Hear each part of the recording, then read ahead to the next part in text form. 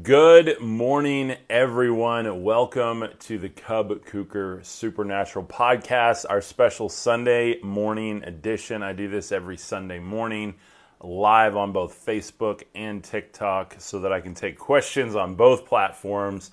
Every Sunday morning, we kind of do a multi-stream here on several platforms. During the week, I do TikTok and then redistribute that to the other platforms. Because I like to put photos in the background and whatnot. But on Sundays, we just grab a cup of coffee, sit down together, and have a great conversation. And that's exactly what we're going to do this morning. So Heath, what is up? Welcome. Chris Burt, thank you for being here. Stacy Reinhardt, thank you for joining. Life Cycles 317, what is up? Midregard, what is going on? Wendell, thanks for being here. Nadia, thanks for joining. Robert McBride, Chad Burglar, thank you guys all for joining this morning. Proforce, welcome. So we got a lot of people joining on both platforms this morning. I'm going to be talking today about a really interesting message, something you're not going to hear in church this morning, something that you're not going to hear in your normal Bible study group, and probably not even in your normal friend groups. So this is a conversation that I really think needs to be had. This is the gospel according to the Matrix.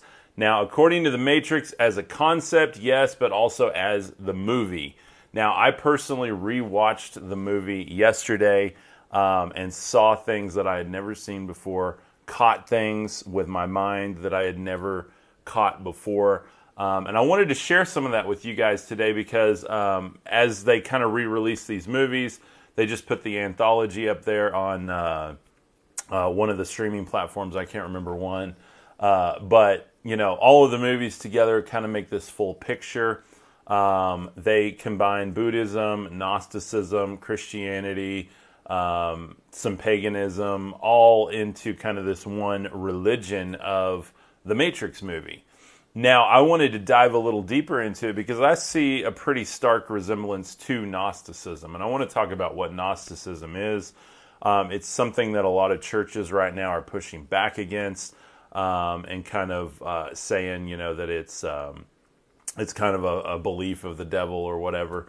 And I certainly don't prescribe to that, but I do want to talk about what it is, how it might serve you, how you might want to avoid it, those type of things, and just have an open-minded conversation. That's what we're here for, guys. So let's see. I think I had a comment over here on good morning. David says good morning. Thank you very much. So if you guys have questions, drop me a comment. Anyway, so getting into it, I'm reading from NPR.org, and the person that wrote this article, which I couldn't tell you who it was because they don't cite who it is, unfortunately. It says the Matrix offers up a stew of aspects from other religions, traditions, particularly Buddhism. Danley says, so Danley is whoever wrote this, I guess, says it's not surprising that the film combines aspects of Buddhism with Gnosticism. They pose humanity's fundamental problem and solution in the same terms, ignorance and enlightenment, she says. So the person they're interviewing here, that's a quote from them. And I was actually looking for the citation. I knew they interviewed, but I can't find it. So anyway, but I find it really interesting. So, Frances Flannery Danley is her name. She teaches religion at Hendrix College in Conway, Ark. She says it believes that God who created this world is not the ultimate God, but there is a higher God, a transcendent reality. So with that is personally what I believe. I believe in Genesis 1 and Genesis 2 being two separate stories. Genesis 1 being the divine creation by the triune God, Elohim, Father, Son, Holy Spirit, or Father, Mother, Son, depending on what you believe with that. And that in Genesis 2, the narrative flips, and now you have a maker God, or the gods. We hear in Enoch about fallen angels. We know that in our history, 10 to 15,000 years ago, we have different writings, different transcripts, different cave drawings and hieroglyphs and stuff like that that kind of show that we were visited or helped by the gods.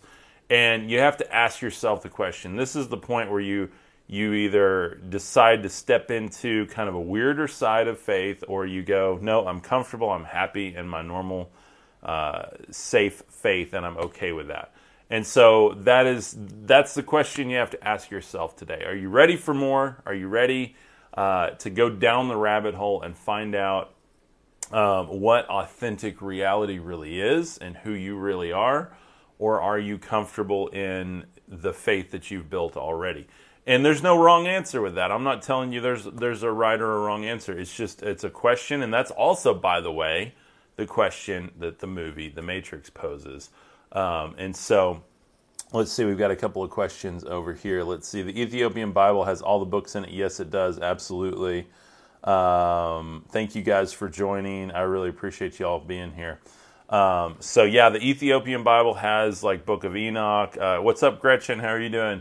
And a lot of those kind of lost texts in it. So I'm also going to read some history of the Bible today because I have to address some comments that I've been getting.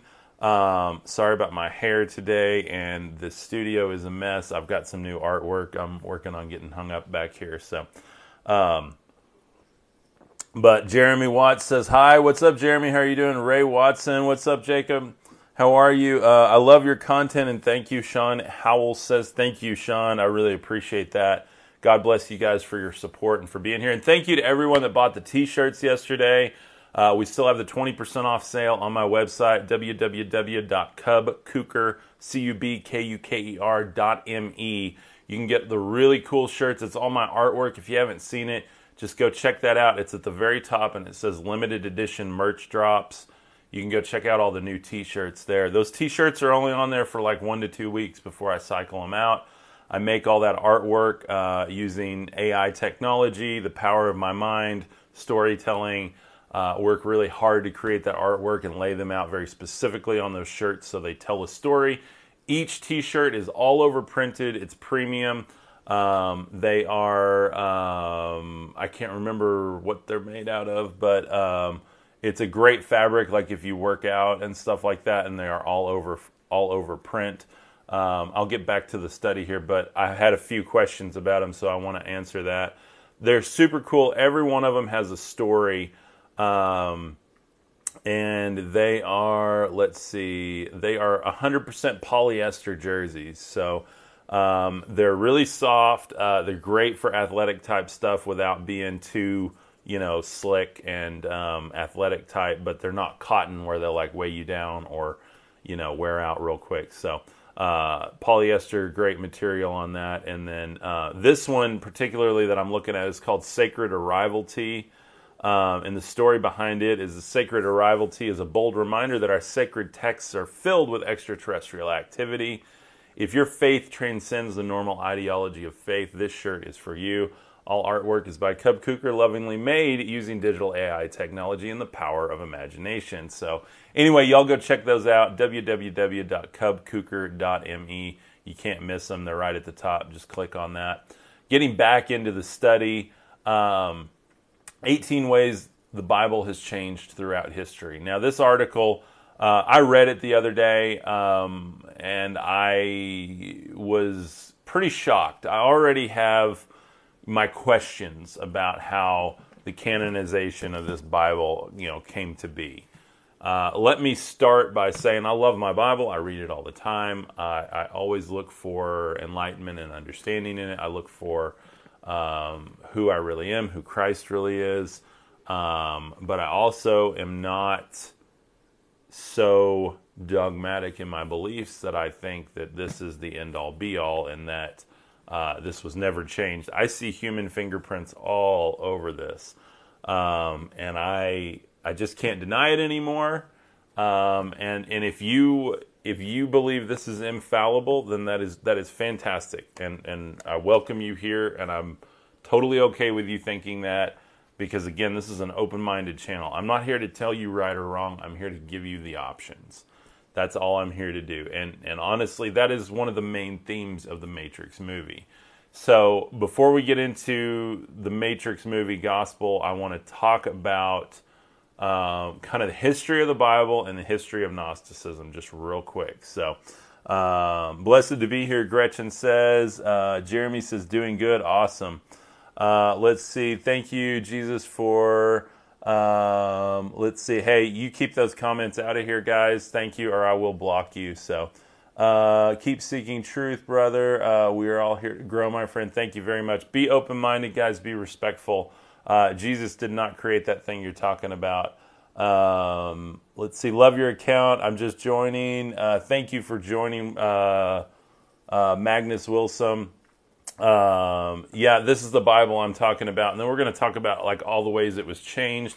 The Ethiopian Bible still has a lot of the books, and it's not just books that were changed, by the way. It's actual translations that have been changed, and words inserted and kind of extra things that were added to fit a narrative rather than look at all of these as ancient scriptures and try to put together the common thread of truth. That is one thing I like about Gnosticism, is they don't like deny all the pantheons and prior beliefs of peoples before them. And I think to me that's the most respectful thing to do, because we know that these people, the Sumerians, the Egyptians, they all had experiences with their gods. Or they wouldn't have been worshiping them. Like, they wouldn't have just worshipped. A lot of people believe that the gods in the Bible are just idols made out of wood and stone or metals, and that they are lifeless and inanimate. And there's actually a verse that talks about that. But if you look at all the other verses and you look at things like Enoch and you look at the Old Testament, you see that these gods were real enough for God to say, hey, I'm going to send you out with your gods at the Tower of Babel. I'm going to send you out with them. And that's the point when Yahweh goes, hey, I'm going to take Israel as my portion. That's where I believe that Yahweh is the maker God and El Elyon is God Most High. El Elyon is who Christ came. It was talking about my father. He's also a priest, the high priest in the order of Melchizedek.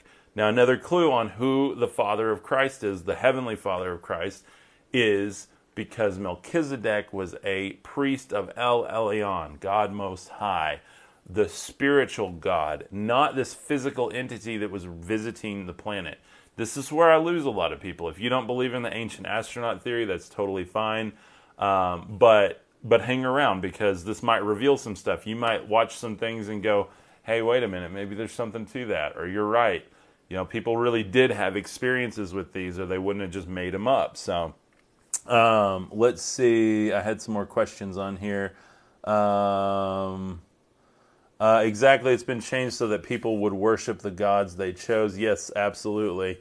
And so, that's another thing. And I think we're living in a time right now where people are so confused as to what this actually says, because it's been altered to serve a purpose of, kind of smudging out the free thinkers and moving into a place of control. And I don't say that to be a conspiracy person, and that's not my MO on this app, by the way. There's plenty of those accounts, and that's just not me.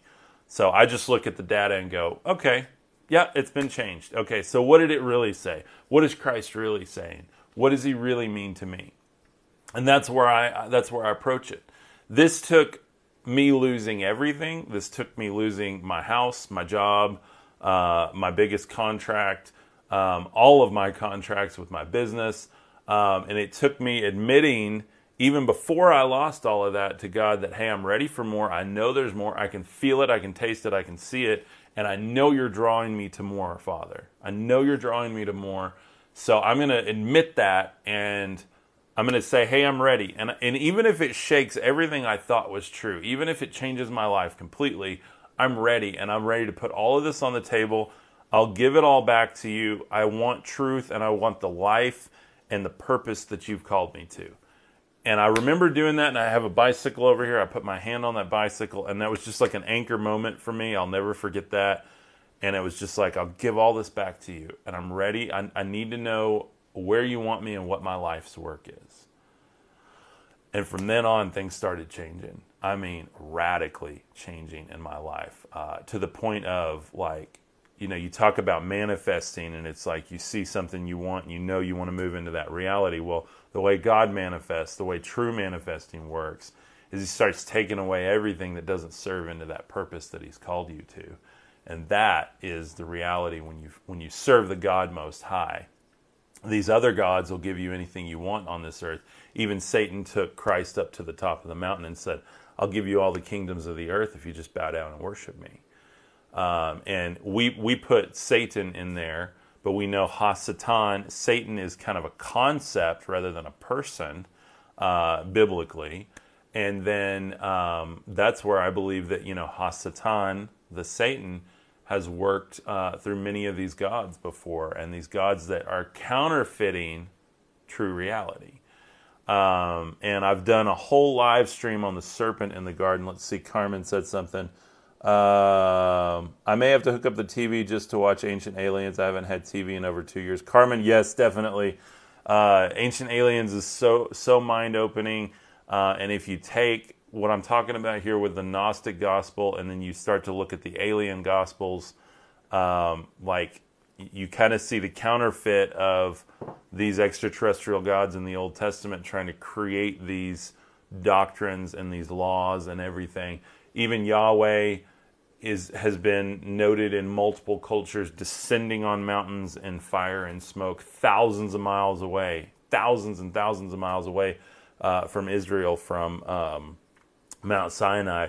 He's gone by many, many names, but he's always goes by the God of storms. He brings storms and thunder and smoke and lightnings and all this energy and power with him. And of course, if you're an archaic people and you look at that, you go, that's God. Well, if we saw that now, we'd go, that's an extraterrestrial. And so why does he not come now like that? Because he's already infected and infiltrated into the Matrix so deeply, and that's what I'm about to talk about with the Matrix here, so deeply that we all just believe that he's the one true God, and we kind of just fall into line and everything's okay. And we just try to have faith that it'll all work out, rather than say, hey, I really want truth and I really want to know. Because I'm telling you, I don't think that God of the Old Testament is the God that Christ came to reveal to us. And that's, if you've ever had that thought, if you've ever had that moment of, this just doesn't sound right. This God is angry, and then Christ talks about love. He talks about his Father is compassionate. This God requires sacrifice. The God that Christ was talking about, his Father, he's talking about one that does not require sacrifice, but requires compassion. This literally, I'm quoting Bible verses here. And so once you start to see it, you go, wait a minute. What's been pulled over my eyes here? And what's been pulled over a lot of people's eyes?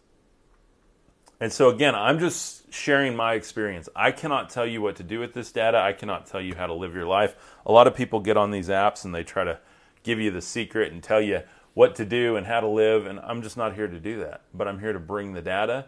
I'm here to bring this information and let God do with it what he will in your life. And that's all I can do. So with all the newfound knowledge and new insight, I'm having a hard time addressing God in my prayer. What names do you use? I am bothered by this for some reason. Hey, Carmen, that was part of my awakening when I was going through this. I didn't even know who to pray to anymore. Finally, I realized who Christ was praying to. When he prayed, he said, Abba, Abba, Father, Father. He said, he talked to God Most High, El Elyon. On the cross, he cried out. And I can't remember what he cried out, but it was God Most High. And so I really have started praying to my Heavenly Father, to God Most High, to El Elyon, God Most High. And so I think that's very, we have a lot of Yahweh worship songs in churches now. And that bothers me because I just do not believe personally. Yes, Gretchen, God Most High, absolutely. Because that will not be confused. When you're praying to God Most High and you're praying in spirit and in truth, that was another thing. When Christ was talking to the scribes, he said, now you worship by the law, but you, and I'm paraphrasing, but now you worship by the law, but the day will come when you will worship my Father, and you will have to worship in spirit and in truth. And so Christ talked about, he said, the kingdom won't come with visible signs. These other gods, like Yahweh, they were teaching about a kingdom of heaven coming, Christ taught about a kingdom of God being within you. It's here now already. Heaven is within. Now, why is it within? Because we're already connected to the mind of God. And when this body is expired, yeah, we might get an upgraded body. That's great. But we are infinite. We are forever. We are loved. We are forgiven. We are sanctified.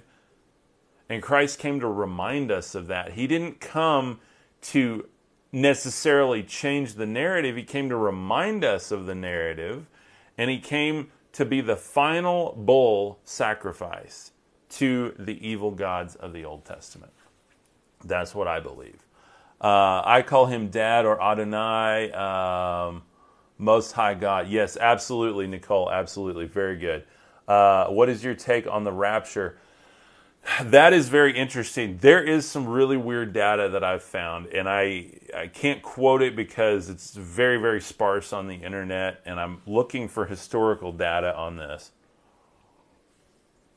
And when I find it, I promise I'll share it. But just in a nutshell, my take on the rapture is two things. If you've ever read a book called The Paradigm by Jonathan Cain, you'll see how these gods are very real and they continue to avatar through people on this earth.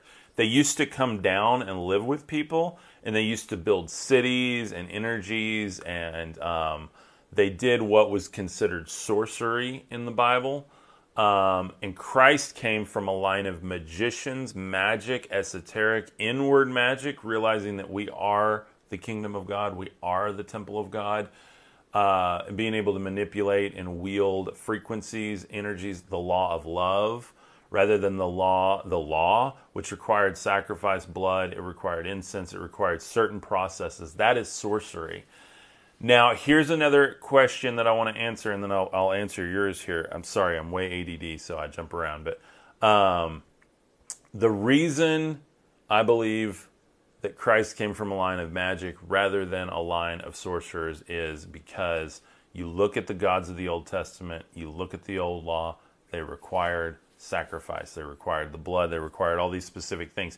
They were manipulating this physical matrix to get what they wanted, get what they needed, and use people as essentially batteries to power their ships, power their technology, to harness the power of the human body to actually get things done. They even created their own races through us. If you read Enoch, the Watchers came and created their own line of beings, which became giants, the Nephilim.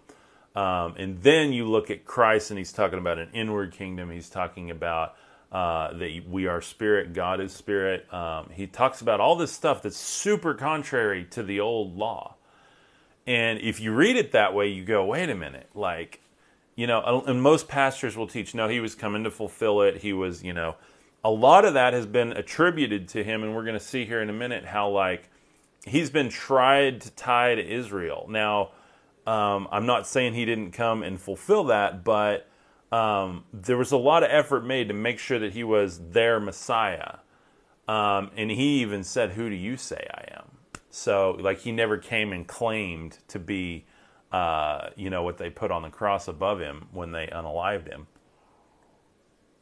And I find that very interesting. We have to look at data, guys. Like, if there's one thing we know from scientific principles, it's like, look at the data and then look at how it adds up. And if it adds up and makes sense, then you can move on that hypothesis for a while until you find new data and you continue to evolve your understanding. And that's basically what Gnosticism is. So, Monarch says, I completely agree. Let's see. Yahweh is not his name. Question mark. Carmen says, so Yahweh is a God in the Old Testament. I believe he's the maker God who basically tricked the whole world into thinking he was God because he's one of the most powerful of the extraterrestrial gods. And I know that's out there to believe that, but I do believe in ancient alien theory. I do believe that those extraterrestrials came as gods and that we worshiped them as gods. And I believe Yahweh was one of the most jealous of them, and he said, don't have any other gods before me, you know. Don't worship that bull that you made, that golden calf. What does that represent? That represents El Elyon in Sumerian culture was the god of gods.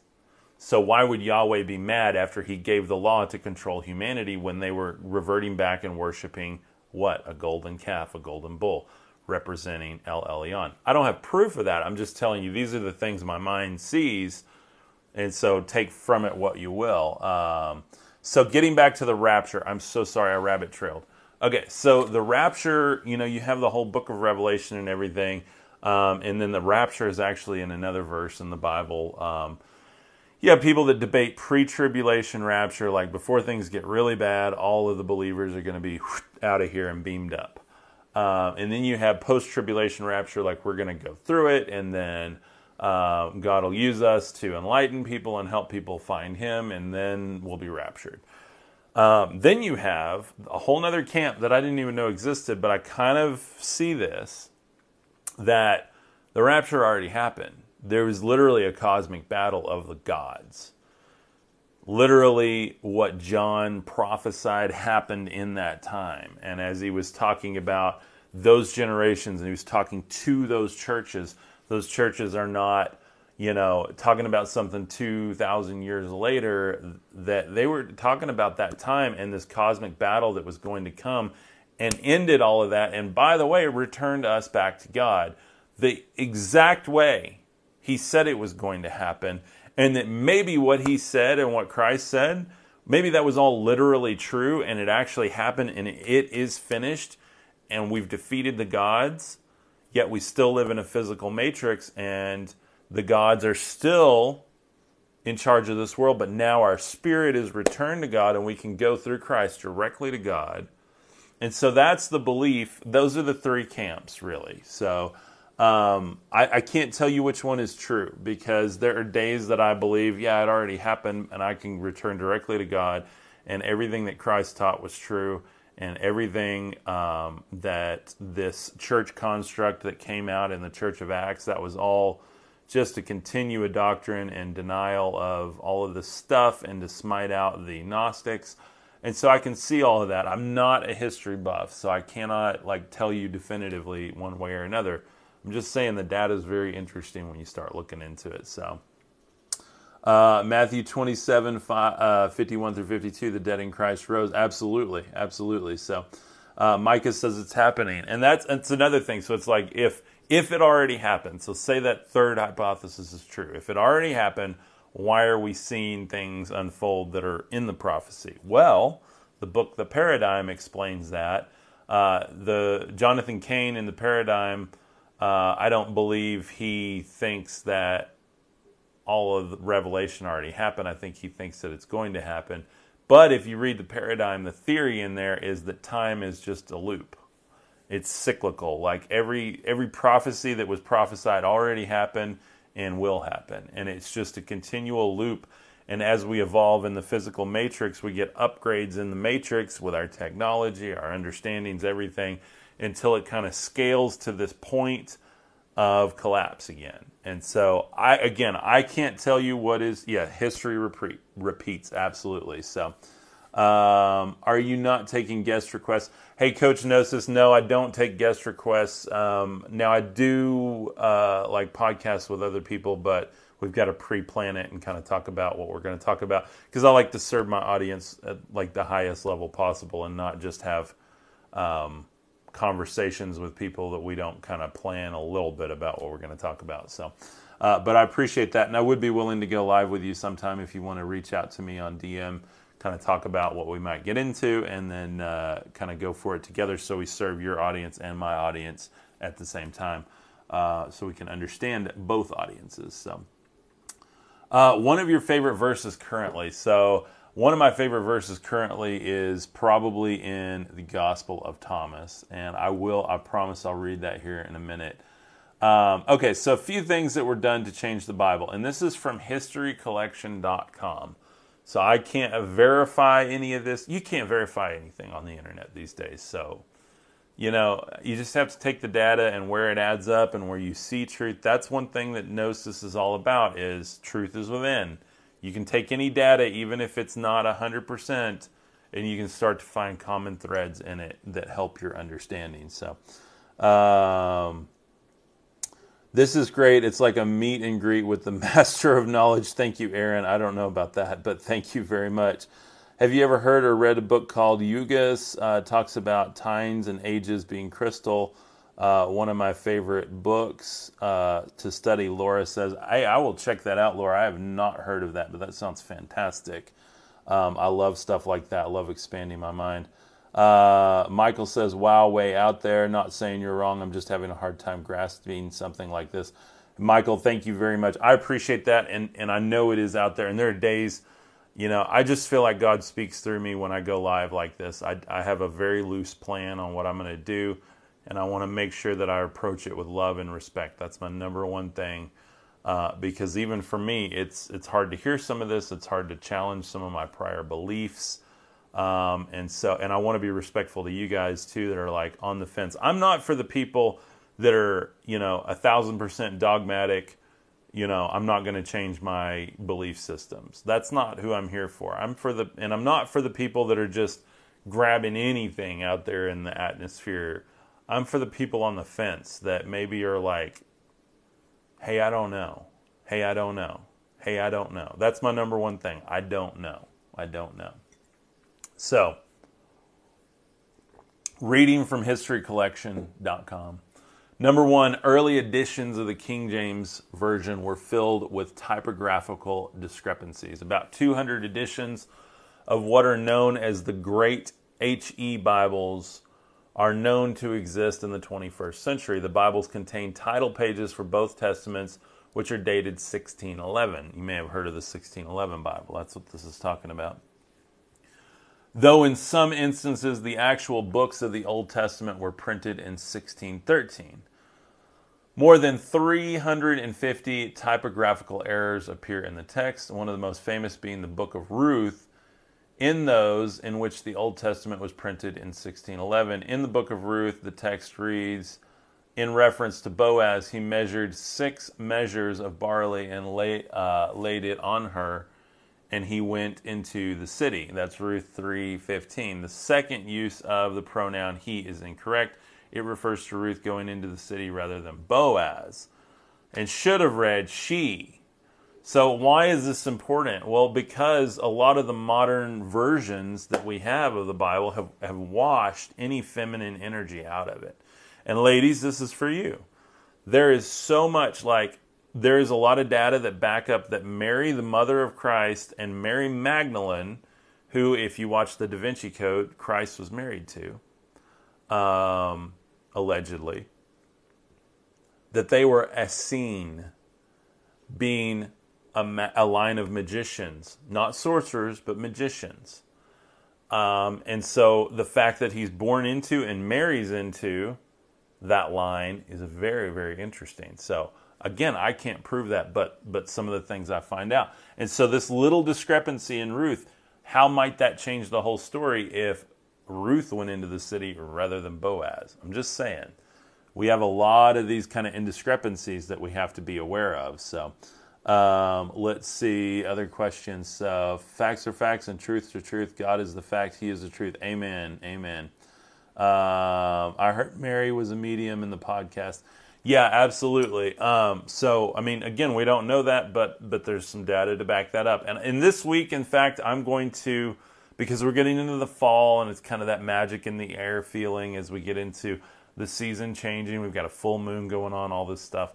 I'm going to talk about magic versus sorcery all week. And this is going to be something, again, was it Michael said over here, that's way out there, not saying you're wrong, just a hard time grasping something like this. The discussions I'm going to have this week are very, very difficult for us to have because I was told growing up, I was basically raised in like a homeschool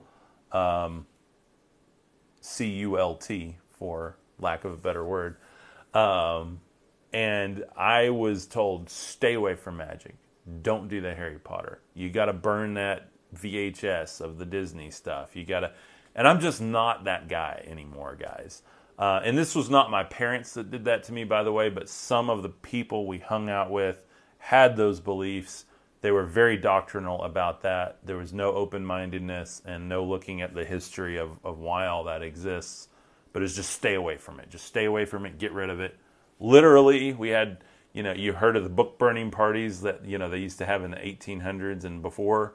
Well, we had those with VHSs, so and it was not really something that I like to talk about because it made me afraid to look for knowledge. And even the Garden of Eden story, when you hear that the snake comes to bring knowledge, comes to show them where the knowledge is, and then the church tells you your whole life growing up that it's knowledge, that Christ saves, not knowledge.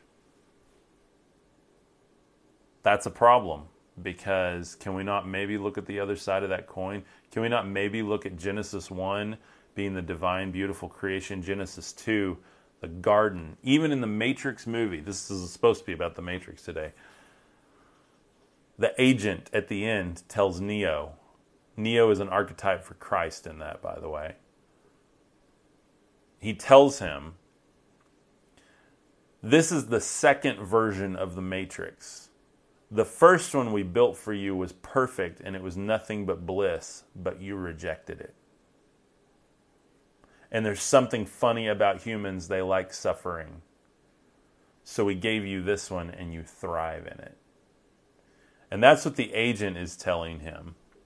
And I find that really, really revealing.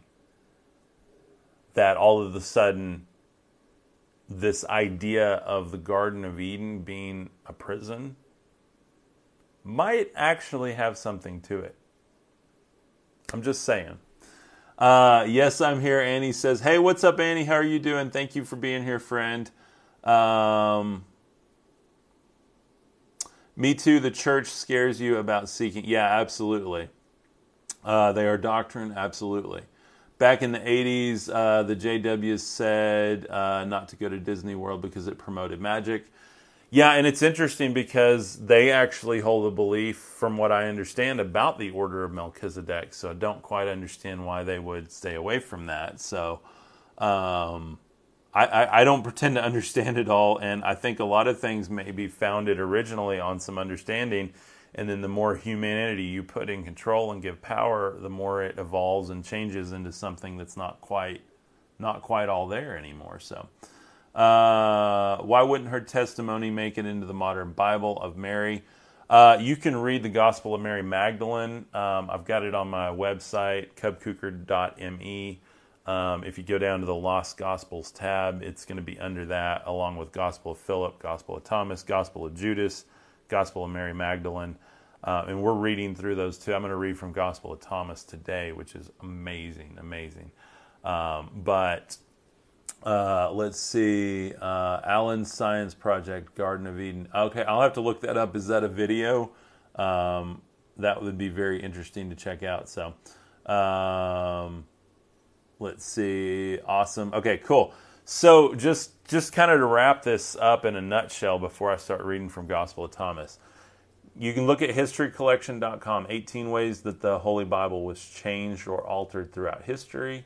And these are all kind of historical accounts, here. So this is not like trying to be, on a particular bias side. It's just looking at what was done to change it, So the first edition of the King James Version was heavily criticized for its translation of Hebrew. Highly regarded English scholar on the Hebrew language, Hugh Burton, was not included among the clergy who translated the books of the Hebrew Bible using the Tyndale as their guide. When the King James Version appeared, Burrow condemned both the method of the translations he had rejected word-for-word approach, and the resulting text. So that's another thing. I like looking at the Strong's. The Strong's Concordance will give you at least a closer picture as to the word-for-word understanding. One of the things I want to share right now, and this is a great place to do that, because you see that they kind of took liberties with the Hebrew. We'll see in a minute they took some liberties with the Greek as well. So in John 14:6, this is a verse people quote to me all the time. Jesus answered, I am the way, the truth, and the life. No one comes to the Father except through me. We, in our human understanding and our need for simplicity and our need for not having to dig deeper and look within, We take that and we go, great, little figurine Jesus, put him on the dash, hang the cross, put the cross around the neck. Okay, it's through Jesus, through Jesus, through Jesus. What does this really say? Here's what's interesting. If you go to, no one comes to, so the word come to, is from the Strong's Greek, erkomai, and I'm probably butchering that, erkomai, Khomahee is the phonetic spelling, erkomi. And it says, I come or go. So it is arrival, arrived, brought, came, come through, entered, accept, fall. So you can kind of see the translations of that. To the Father being the Strong's 3962. We look that up. Pater, Pater, a father, heavenly father, ancestor, elder, or senior. So again, we see who Christ is talking about. He's not talking about Yahweh here, or seemingly. It certainly doesn't look like it. In fact, he certainly doesn't look like he talks about Yahweh at all. In fact, he challenges Yahweh several times from what I have personally understood in the text I read. So, except through me. Through is the key here. So we say, no, we've got to go to God through Christ. Okay. So the word through is Strong's Greek 1223. And that word is dia, D-I-A. And phonetic spelling D-E-E-A-H, dia. And the usage is through, throughout, by the instrumentality of, through, on account of, by reason of, for the sake of, because of. And the last version of that translation, even if you just read all of those and understand the usage, the idea of through, we say, let's talk to Jesus. Let's talk to Jesus. But really, he's saying, and I understand it as he's saying, because of, the sake of, by the instrumentality of, the account of. So no one goes to the Father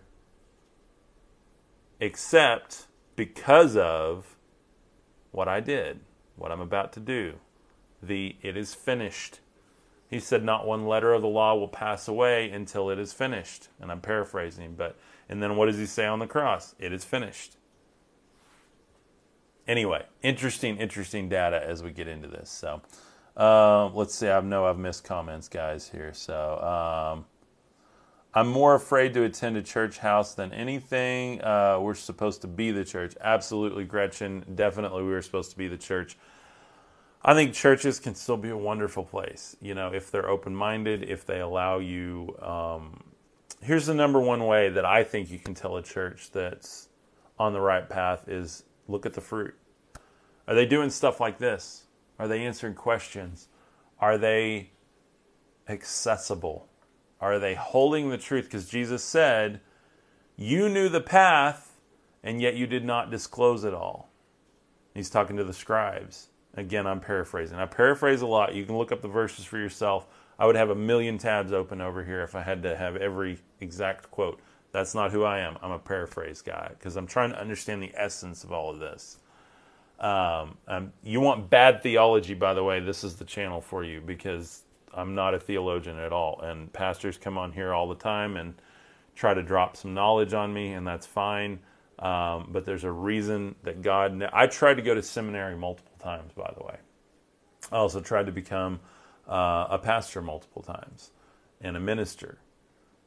And it just never worked out for some weird reason. Never worked out. Like the opportunity was there, it was perfect, and then God needed me over here, whatever, within that institution. And and then even when I was younger, I wanted to go to seminary. I wanted to go to Bible college. And then I just kind of got needed over here in the job I was in, which was more than a job. It was a big family that I was a part of. And so it was really weird that I just never got, yet I still have never, my passion for it has never gone away. And here I am doing it. So Cliff Notes. Yes, that's yeah. I wish I could give you the Cliff Notes. Cliff Notes are in my 60-second videos, Annie. So, but yeah, so that's what I do here. Is I try to give you the Cliff Notes of all of this information together. And I know I jump around, but I definitely think there's something to this, and I definitely think there's something to the Matrix. A lot of people demonize the Matrix for being New Age belief, for being Buddhist. And here's the deal. Why are the Buddhists wrong? Why are the Hindus wrong? Why are the Muslims wrong? Why do we say that another belief system is wrong rather than going, what is the truth in that?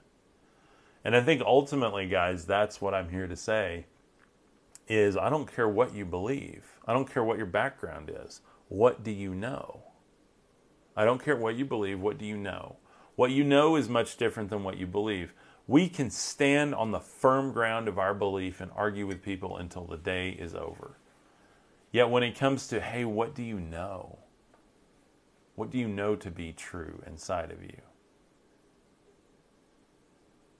That makes it different. When you ask someone, what do you know? And they go, well, I believe. No, not what do you believe. What do you know?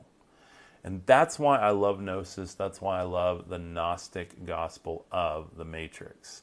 Red pill, blue pill. Which do you choose? There's no wrong answer. But you can't go back once you have the red pill. That one goes down the rabbit hole. That one you wake up and realize that you've always been in a prison. That when you wake up and you realize that all of this stuff all serves the same false God. That's the one where you realize that the God you've been looking for is within you all along. That's the one where when you say, I am God, you're not lying because He is in you.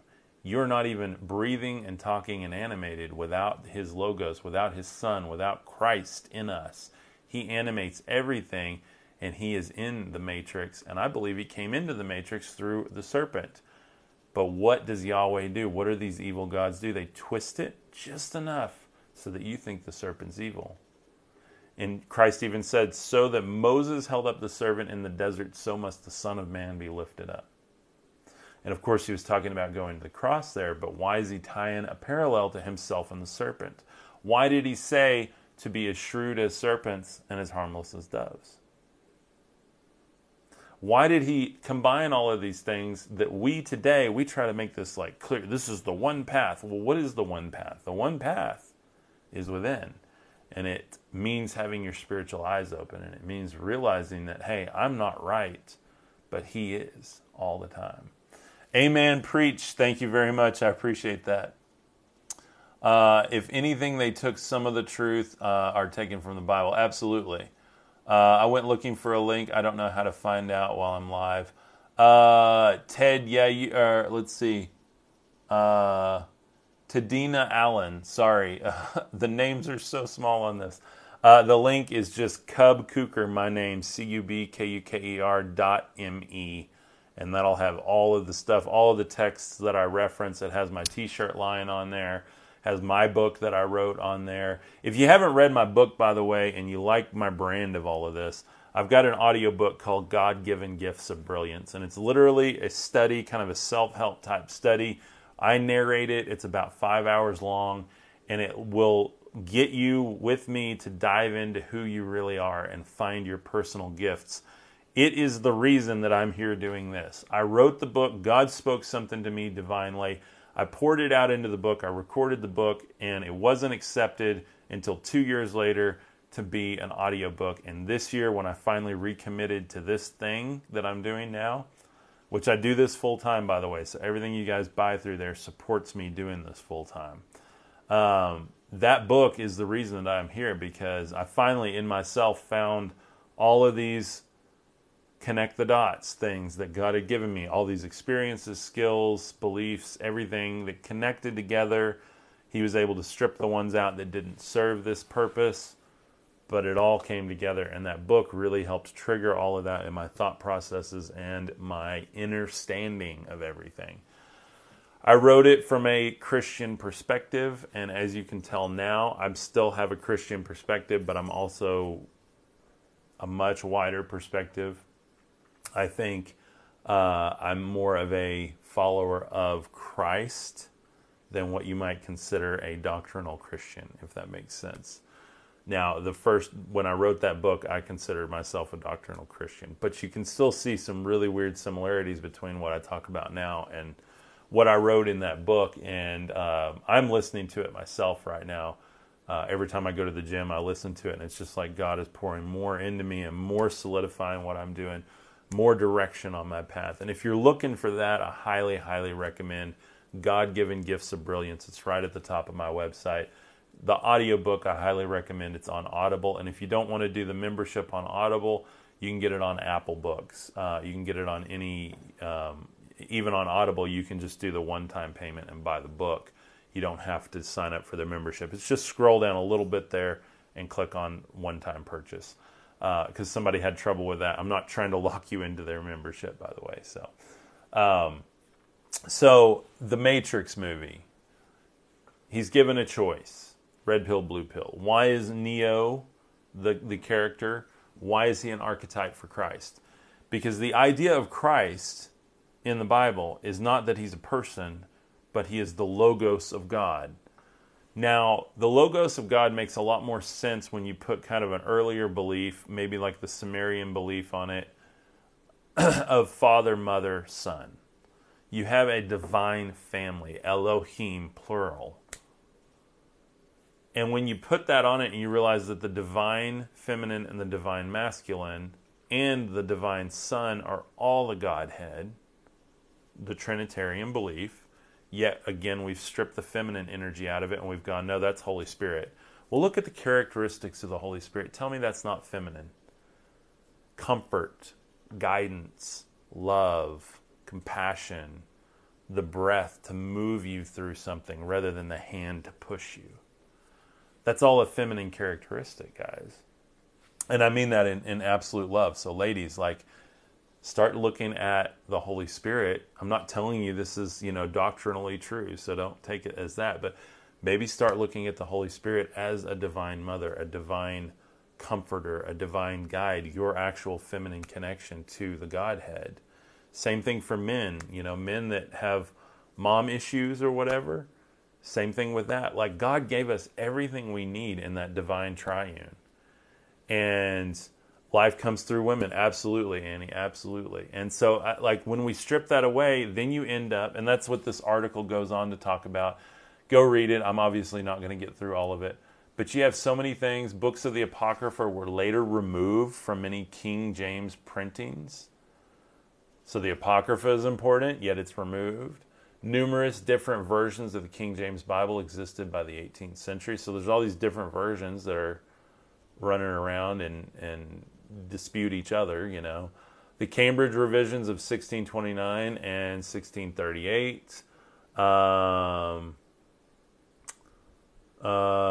Let's see. Including the infamous omission of the word not in an edition which became known as the Wicked Bible.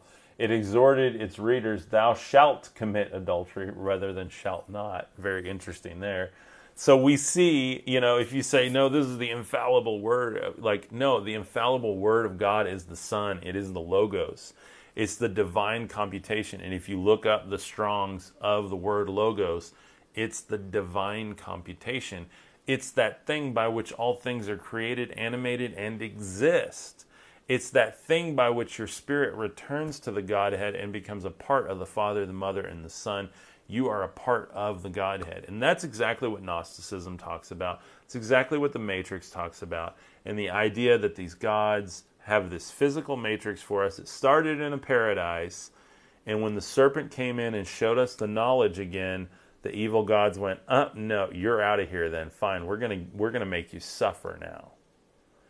And that's where, and I'm not telling you have to believe that. I'm just saying I see that is a possibility in the story.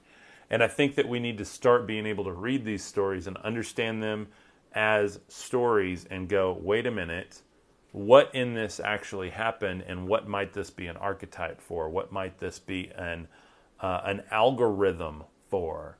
And, an algorithm is something that repeats and changes based on the input and the output. So if you look at Gnosticism that way and you look at the text as based on input and output, why is it called the living Word of God? Well, this isn't living, but when you take the words and you start to understand them and Christ rises in you, that word becomes alive in you, and you now have the power of life in you. You have the power to speak life, yet what do we do? In most of our denominations, most of our holiday family arguments around the dinner table, we sit there and those words hurt. Those words hurt each other. I'm making that, I hope that's not a bad gesture, but I'm just, like, what is it, sign language, I think that's the word for word there. Or the speak symbol. I hope that's what that is. But I'm making that to give a point here is like you're taking something from your mouth and giving it to someone. You see that on camera, giving it. Take it and give it. Take it and give it. So when we speak life, think about that. You're giving a gift every time you say a word. So what is the Word of God? Is it the words on the page, or is it the words out of the mouth of the Son of Man, the son and daughter of man? Why do you think he called himself the Son of Man? I'm sure there's some doctrinal explanation for that, but I've been seeing this lately. The Son of Man, he is saying, I'm a son of man. He never said, I'm the Son of God. He's saying, I'm a son of man. But he's showing the divinity of the Son of Man. Do I believe that God's Logos was fully present in him? Absolutely. Do I believe he really was that Son of God, that divine computation? Absolutely. Do I believe he was sacrificed so that we could become sons and daughters of God again? Absolutely. So I had guilt for years about not believing creation story verbatim, repentance and tears. See, and much love for you, sister. I think there is something really, really deep in me that wants to help people that have that story, because I have too. I've had so much guilt and anxiety for years, and I would think that, did I upset God? Is this happening and it's like, no, there's none of that in God, in the true God. There's none of that. And all of that is what has been built as a prison for us, or what we've built in our own mind.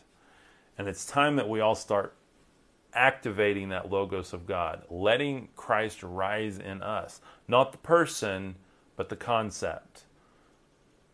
Not the historical figure, not the figurine, not the cross on the dash, but the actual entity, the actual energy, the Logos, the divinity, the divine computation, the creative power of God is in every one of us. And he loves us, he wants to return us to him, and he knows that that's the frequency that will do it. The kingdom is within you. What do you think about that verse? Absolutely. I'm about to read it from the Gnostic Gospels. Perfect segue here as we wrap up today's lesson. So this is from the Gospel of Thomas. And it refers to Jesus as Yeshua, which is what he would have been called. Another issue with our modern interpretation, we call him Jesus. He's actually Yeshua. In that time, the historical figure of Christ was Yeshua. And I also believe the historical figure of Christ has probably come many, many, many, many times.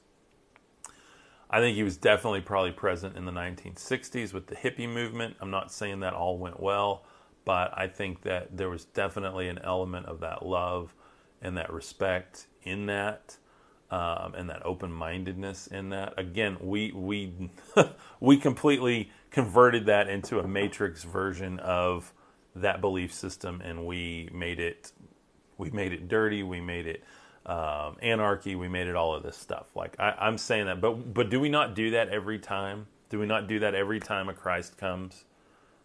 Definitely hard to keep up with all of his names, LOL. Yeah, absolutely. Manifest Magic, yes, absolutely, and welcome. Let's just say I'm confused. Kath Joe says, hey, confusion is one of the best places to start. In fact, I'm going to read this. So, Gospel of Thomas starts out like this. Now, this was found in Nag Hammadi in 1945. What else happened around that time period? We started setting off reactionary devices made for destruction. I won't say them on here because I don't want to get flagged for anything. But you guys know what I'm talking about. what happened in 1945 around then? We started doing these experiments on these quantum levels that we've never done before, smashing atoms together. Former pastor wife, well, hey, welcome. I hope this is, in fact, this verse is for you. You're going to love this. So if you take the ancient astronaut theory and you understand that like Shiva, the god Shiva, is always kind of represented by this quantum realm. And even Oppenheimer, when he created this technology, or was a big part in creating it, he quoted something from the Bhagavad Gita. I wish I could say that correctly. And he said, I become death, I am destroyer of worlds. Well, why did he say that? Well, if you read The Paradigm by Jonathan Cain, he talks about people on this earth now being avatars for these gods. I believe they're extraterrestrial gods. But he's saying, that we're avatars. There are certain people that are avatars for these gods. And so might Oppenheimer have been getting some heavenly knowledge, not kingdom of God knowledge, but heavenly knowledge, to create this technology, because we understand now that the kingdom of heaven is always coming through technology. The kingdom of God is always coming from within us. A metaphysical, spiritual connection to the Godhead, or the triune God. So, this was found around 1945, and these experiments were happening. Why do I think that's important? Because we had a ton of extraterrestrial activity happen at that time. I think there's something to do with that quantum reaction that either opens portals for them or calls them here. I don't know which one, but I see something with that. We see that with the LHC. I have to speak in code here, so I hope you guys know what I'm talking about. In Switzerland, we see that they've even said multiple times they're looking for multiple realities. They're looking to open portals. And you can go find those words. You can't find it on the scientific documents, but you can certainly go watch some interviews and you hear that type of language being used. So, let's see. Sister Annie, welcome. Thank you for being here. Yeah, Nicole, absolutely. That's what I'm talking about. So, okay. So,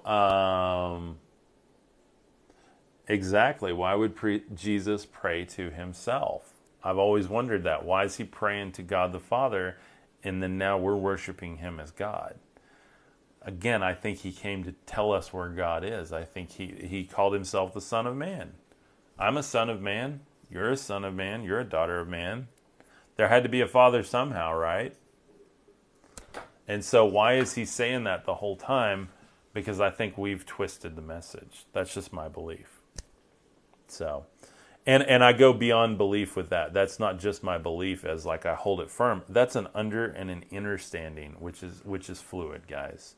My inner standing is fluid because my spirit is much more dynamic than one or two words on a page. And yours should be too, by the way. I think everybody that's still on this live stream is looking for something, and that's what we're all doing together. And I love, love, love that we can do this together. And I am so sorry I missed a ton of comments over here on Facebook. So it's hard looking at both screens, and there's some great comments. I'm sorry, guys. I love you, and I hate missing comments here. But okay, so Gospel of Thomas. So we see why it's important now. Yeshua said, "Whoever lives the interpretation of these words will no longer taste death." That's Logion 1 or verse 1. Logion 2. Yeshua said, "Whoever searches must continue to search until they find. When they find, they will be disturbed, and being disturbed, they will marvel and will reign over all." Now, those are powerful words, and if you say, hey, I'm confused, hey, so am I. But what am I doing? I'm searching. I've been disturbed many times by what I've found, going, what? Wait a minute. That can't. Well, it is. Wow. Oh, they really changed. Really? Could they actually be wanting to... Oh, well... It's disturbing. Are there really what? Are these the gods of the... You see where I'm going with this? It's disturbing.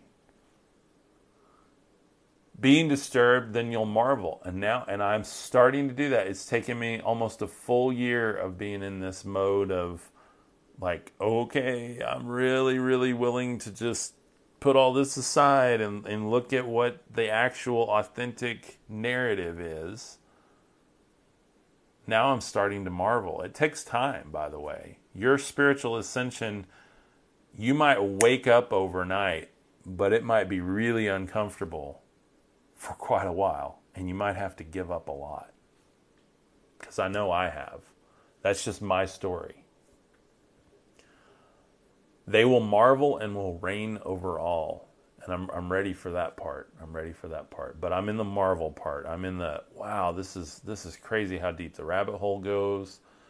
And you see that line played out in the Matrix movie. What does Neo do? He rejects it. He had been searching, right? He continues to search. He found it. He rejected it. He was disturbed. He's like, no, I don't want that.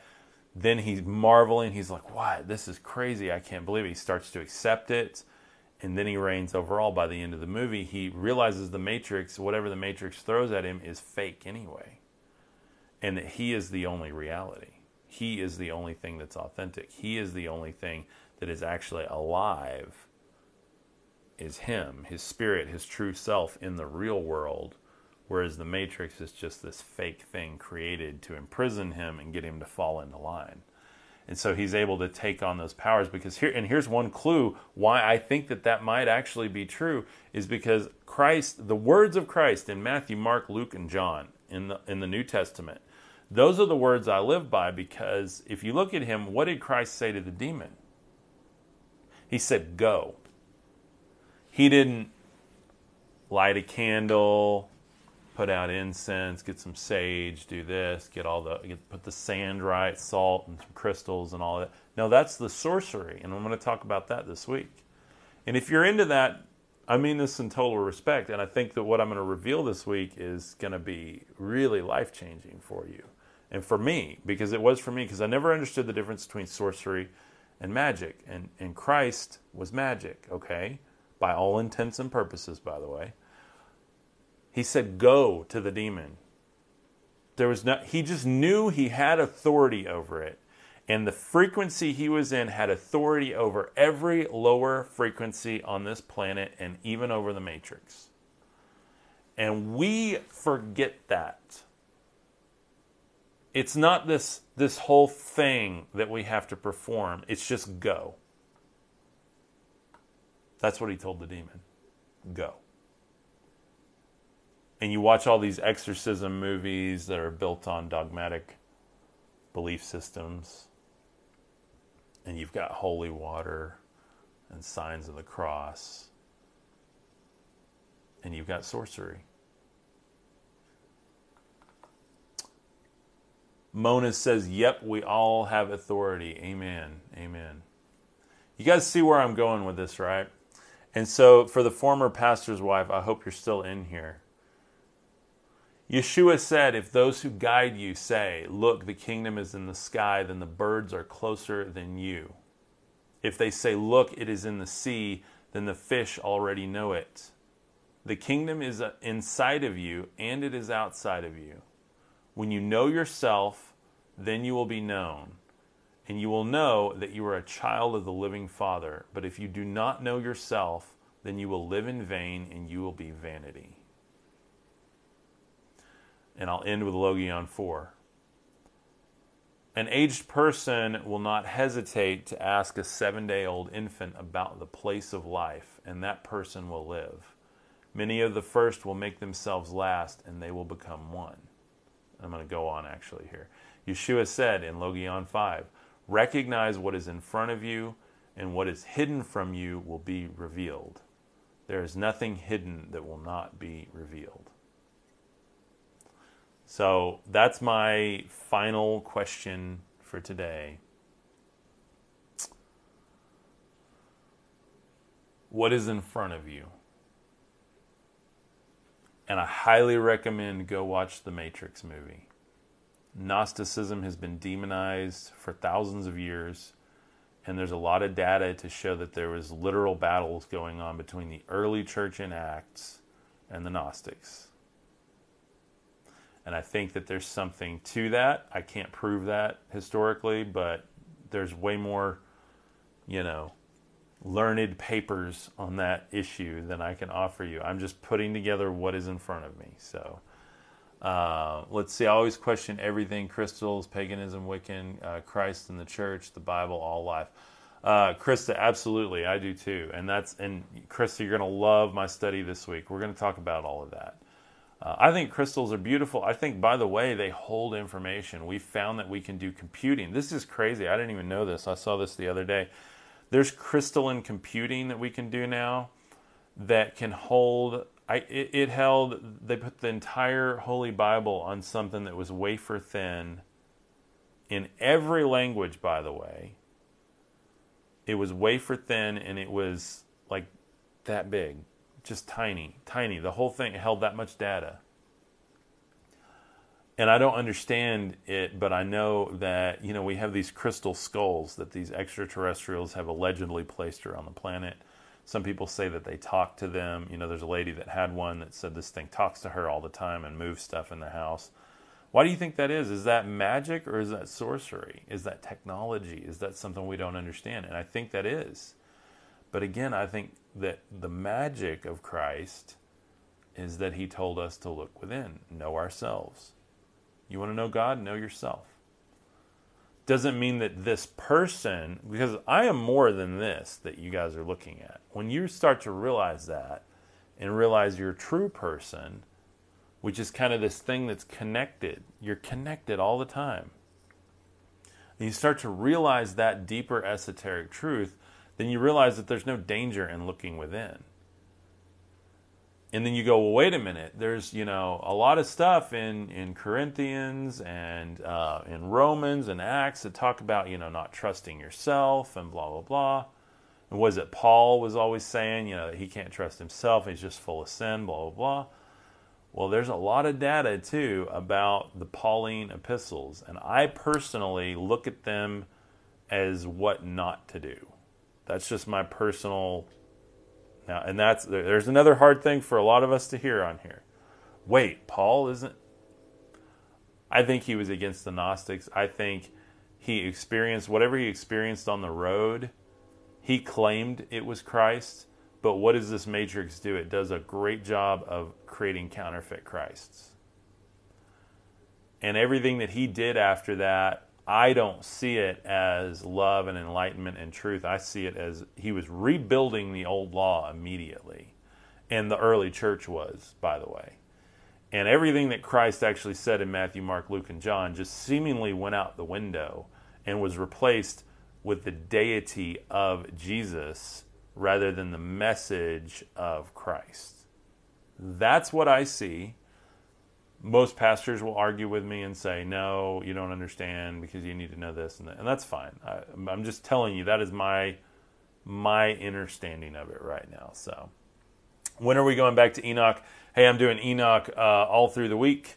Like Monday through Friday, we do Enoch. And then I try to hit up the Gnostic Gospels on the weekend, honestly. Mainly because I want to offer something for everybody. We've got church going on Sunday morning. A lot of people don't go to church anymore. I'm not trying to compete with anybody. That's not my MO here. I just want to offer something different for those that are interested. So let's see. Let's Build Mastery says, nice. Would love to hear your thoughts on the Family Limited series on Netflix. Focuses on Acts. Oh, I will have to watch that. I have not watched that. By the way, Messiah on Netflix is beautiful and fantastic. I love that movie. It got really, really bad reviews by a lot of church publications as being, pagan and whatnot. But to me, look at the Messiah in that. Pretty close to what Jesus actually said, or at least the data we have from him, the words of him. So Annie says, yep, did you see that she photographed the aura of it? No, I did not see that. That is awesome. I will check that out. Yeah, the crystal skulls are super, super interesting. Dan Aykroyd, love Dan Aykroyd. And it is one of my goals with this. The more we grow, the more you guys support this, to sit down with people like Dan Aykroyd, sit down with some of these greats, and really have these conversations. I want to do stuff with the Gaia Network. I want to do stuff with the History Channel. That's my goal. You guys want to know what's the end goal with this? I want this to expand. And one of my commitments to you guys is no matter how big this gets, we're at almost 110,000 on TikTok now. We're at almost 80,000 on Facebook. We're in the thousands now on YouTube. Give me some love on YouTube. Cub Kuker on YouTube, by the way. One word, Cubkuker. Give me some love over there so we can grow that. Let's get that to tens of thousands of followers on YouTube. That tells the algorithm on YouTube this is an important message. Get it out there. And all of these are reposted on YouTube for your convenience on the Cub Kuker Supernatural podcast. You can also jump over to the podcast on Apple and Spotify. Everything, if you guys are ever confused, hey, is this really Cub's account? Because there's been some copycat accounts. You can go to www.cubkuker.me, cubkuker.me, and that will forward you to my stan.store, stan.store/cubkuker. I'm just letting you know it does forward you to my Stan store. Make sure it's spelled like my name. That has all of my official social media at the top, including the podcast, including all my official merch. So I'm sure it's only a matter of time before someone copies that. You can't get my artwork anywhere else. You cannot get it on shirts like I'm making anywhere else. My book is on there. You guys will know it's my website by what's on there. And then the URL being my actual name there. So anyway, I love you guys. Thank you for today. It's been a great study. I'm going to go to lunch with my family. So update on the Euphrates River. Yes, it's definitely drying out. That's really interesting too, especially in light of, are we in a paradigm type prophetic timeline? Did Revelation already happen? Is it happening again? Did it never happen and we're still waiting? I don't know the answers. I just know that I still see the signs unfolding.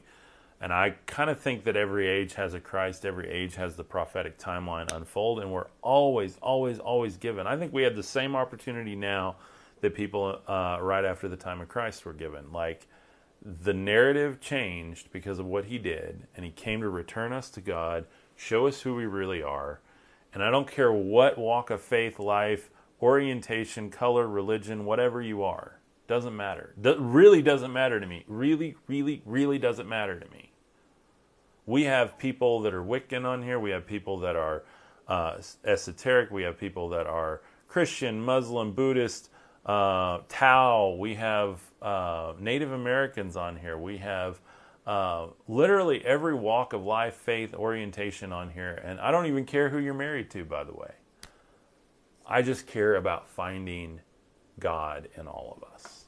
Because I think he's there, and I think he's ready to start making a difference in this world. Start loving people, speaking life to people. We are all looking for truth. Amen. Amen. Let's Build Mastery says this was great. Thank you so much. You guys go watch the restream of it on the YouTube channel. While you're there, give me a sub. That would be awesome. Thank you guys for being here. Anyway, I love you guys. Have an awesome day. I'm going to go have some lunch. You guys, God be with you on your journey. We're all on a beautiful journey together, and I thank you for supporting mine. Anything you get from the website helps me keep doing this full time so that I don't have to keep living off my savings. So thank you guys that have stepped up. The shirts, I am cycling the t-shirts out every week or two. There are designs on there now that are going to be going away next week. So if you guys like those designs, I price them as low as possible. And there's a 20% off going on today through the end of the day today. It's SCHOOL 20. School 20 will get you 20% off your order from the t-shirt shop.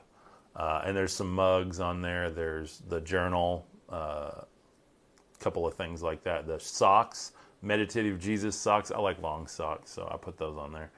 All of that's designed and created by me. So I use a really cool AI software, and I tell stories to it. I work on it to get the right images, the right colors, shapes, textures, everything. So it is all created by me. So Annie says, "Yep, Cub Kuker, absolutely, yes." There's my name. So, but anyway, y'all go check that out. And then, like I said, the coupon code is SCHOOL20. That'll get you 20% off through the end of today. So if you want the t-shirts, the socks, the journal, the mugs that I have on there, and I'm about to discontinue a lot of the extra stuff and focus more on t-shirts. So if you guys want any of that extra stuff, go grab it now. And like I said, I'm not just trying to sell people. That literally helps me show up tomorrow and keep doing this. So thank you guys. I love you. Have a beautiful day. Peace.